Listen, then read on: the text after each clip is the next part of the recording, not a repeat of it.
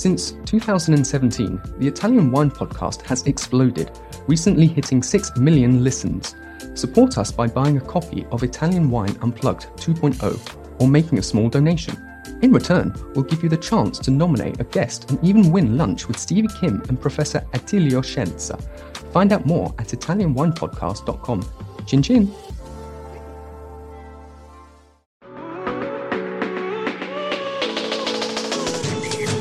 Welcome to The Next Generation. I'm Victoria Cece. Join me as we chat with young Italian wine people shaking up the wine scene. We're going to geek out on a grape or grape fam, then hear about all the wild wine things our guests have been up to, from vineyard experiments to their favorite wine bars.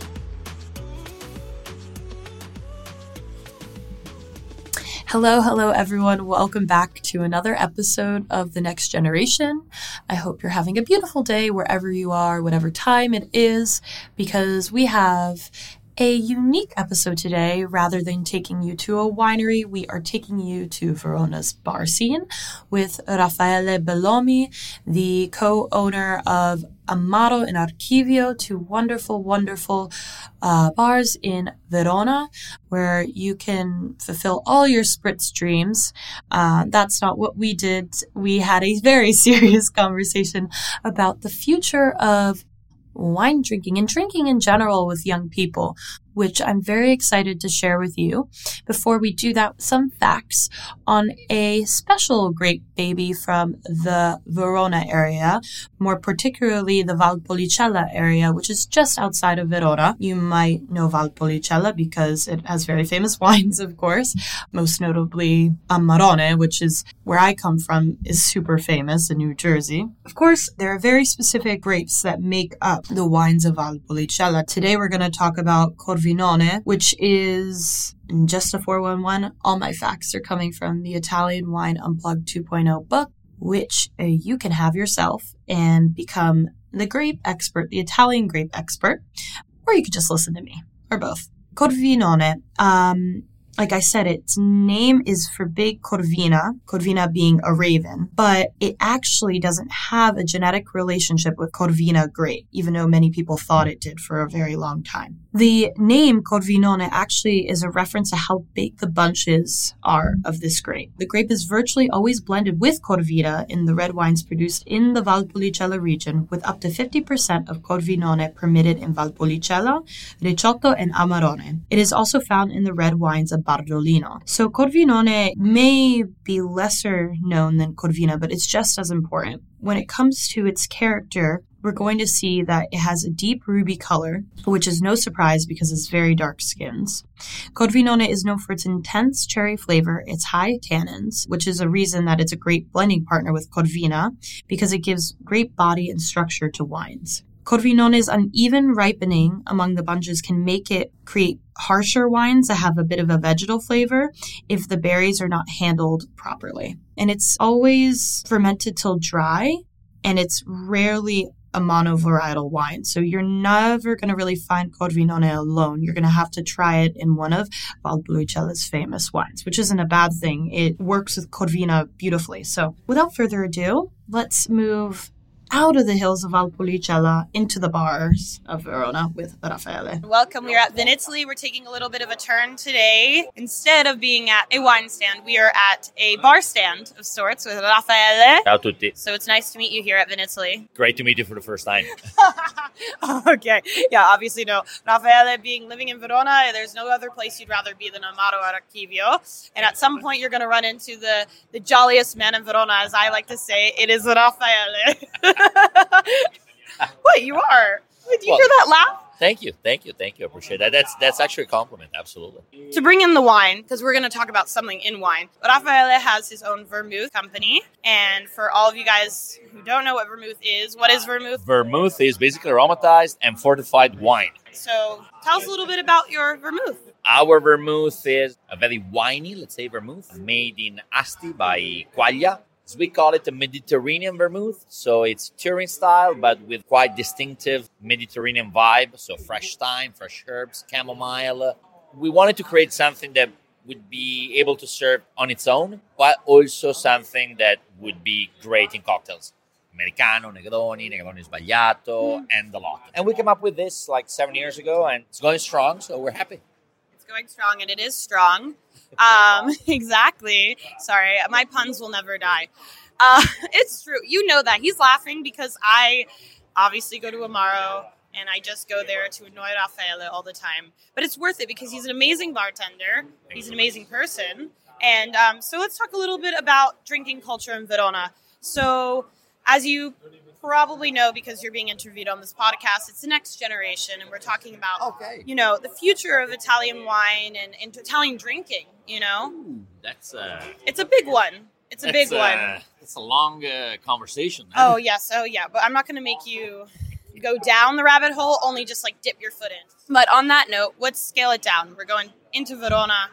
How do you see the new generations? Well, it's a little bit different nowadays. I never know if it's after COVID something changed or if it's because new generation are very different. There's a big difference in how people approach the bar from, I wouldn't say my generation to now, but like at 20 years old now goes to the bar and behaves in a total different way than what I would have done when I was 20.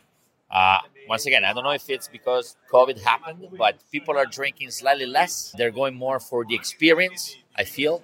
So it's more an all-around experience that they want to have into the bar. So from the design to the music, the quality as well. They do look for quality, but not necessarily.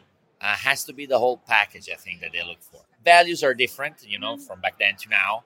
And you can see that in our customers. I agree. I think how you market exactly the package. It's like the whole label deal, right? And it's like the label, it's obviously a cool label is one thing, but it's such a symbol of how people reach for drinks now, not just wine.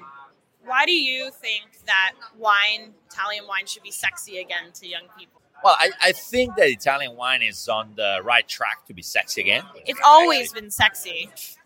I'm not sure. Like, I think that I see many places around Italy where they do like cool concept, like cool wine bar, all natural, DJ set. And it looks like what was the bar when I was younger where people would drink like gin and tonics and Americano. Instead, now there's slinging bottles of wine, of cool natty wine and stuff like that. So I think that it's moving in that trend, and young people are buying into it. I feel like it's working well. Then I don't know what they would have to change or if they would have to get better. It's not for me to say. I just drink wine. I don't do it. So. And you talk like you're ancient, but you're not that old. No, it's true. I'm not ancient, but it's been like 20. This is my 24th year of working behind the bar. So my bar career is older than some of my customers. But do you drink wine still? Like a lot of wine? I absolutely do. I do drink a lot, not a lot, like a decent amount of wine. Okay, what is a Veronese's perspective on quantity of wine? Like, what's a decent amount of wine? A decent amount of wine for some might be a few glasses per day. I am actually not drinking that much. I try to be as good as I can. But, working in a bar, if I have a new wine coming in, I will definitely taste it. I will open it. I will drink it with the guys. I never drink by myself. I'm always surrounded by people as well.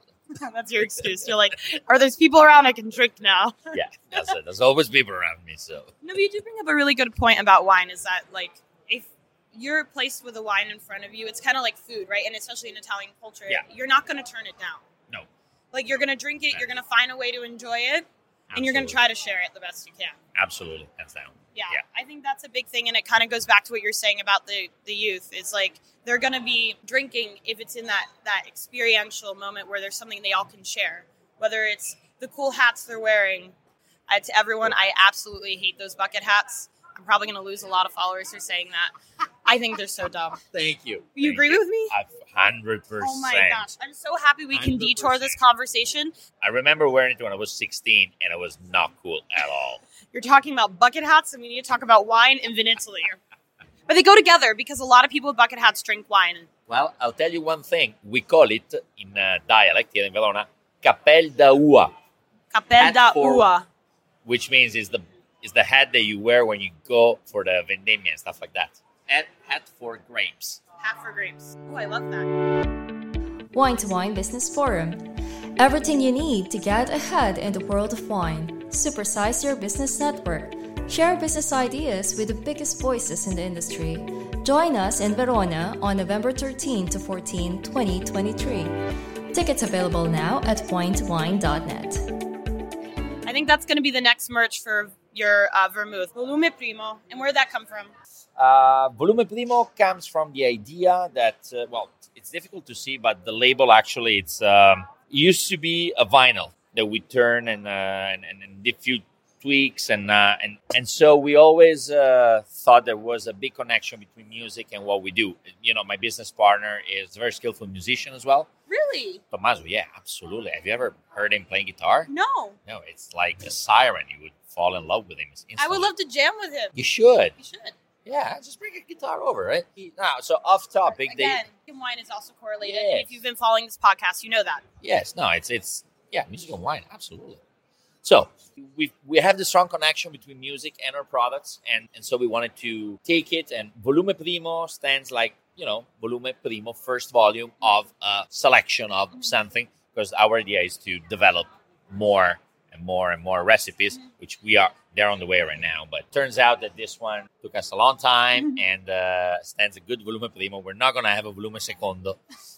So it's a Volume Primo on its own, then there will be other products. That's what they always say. They always say this is the only one. And then the sequel comes. Right now, the sequel always comes. We're lucky enough that we didn't have a sequel. I'm happy the first installment is going well. So do you want to tell me your favorite cocktail to make with your Volume Primo? Oh, yeah, for sure. For me, it's either a Mezcal Negroni, which I do love, or just an Americano. Always Americano. I love Mezcal Negroni. They're great. And then to deviate more to the wine side of things, are there any producers that you love? In Verona? Oh, yeah. Yes, Absolutely. there's a lot. But are there any like small producers you want to share? So, Filippi, the Soave region. I love a new one that I actually just found. It's called Montecimo. They're above the Baldo at 900 meters above sea level. And they do Piwi wines. Yeah. And we actually stocked the Sauvignon that they have, and it's so acidic, so great. I love it. They do a Muscaris, only Magnum, big bottle. Unpractical for us, but I had it, I think, last month. So good. Amazing.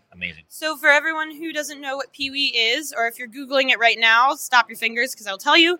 It is hybrid varietals, which is basically more disease resistant. It's basically the future of viticulture, and you may not think in Italy because Italy has such a resolute, wide, like all these indigenous varietals, but climate change, things are changing.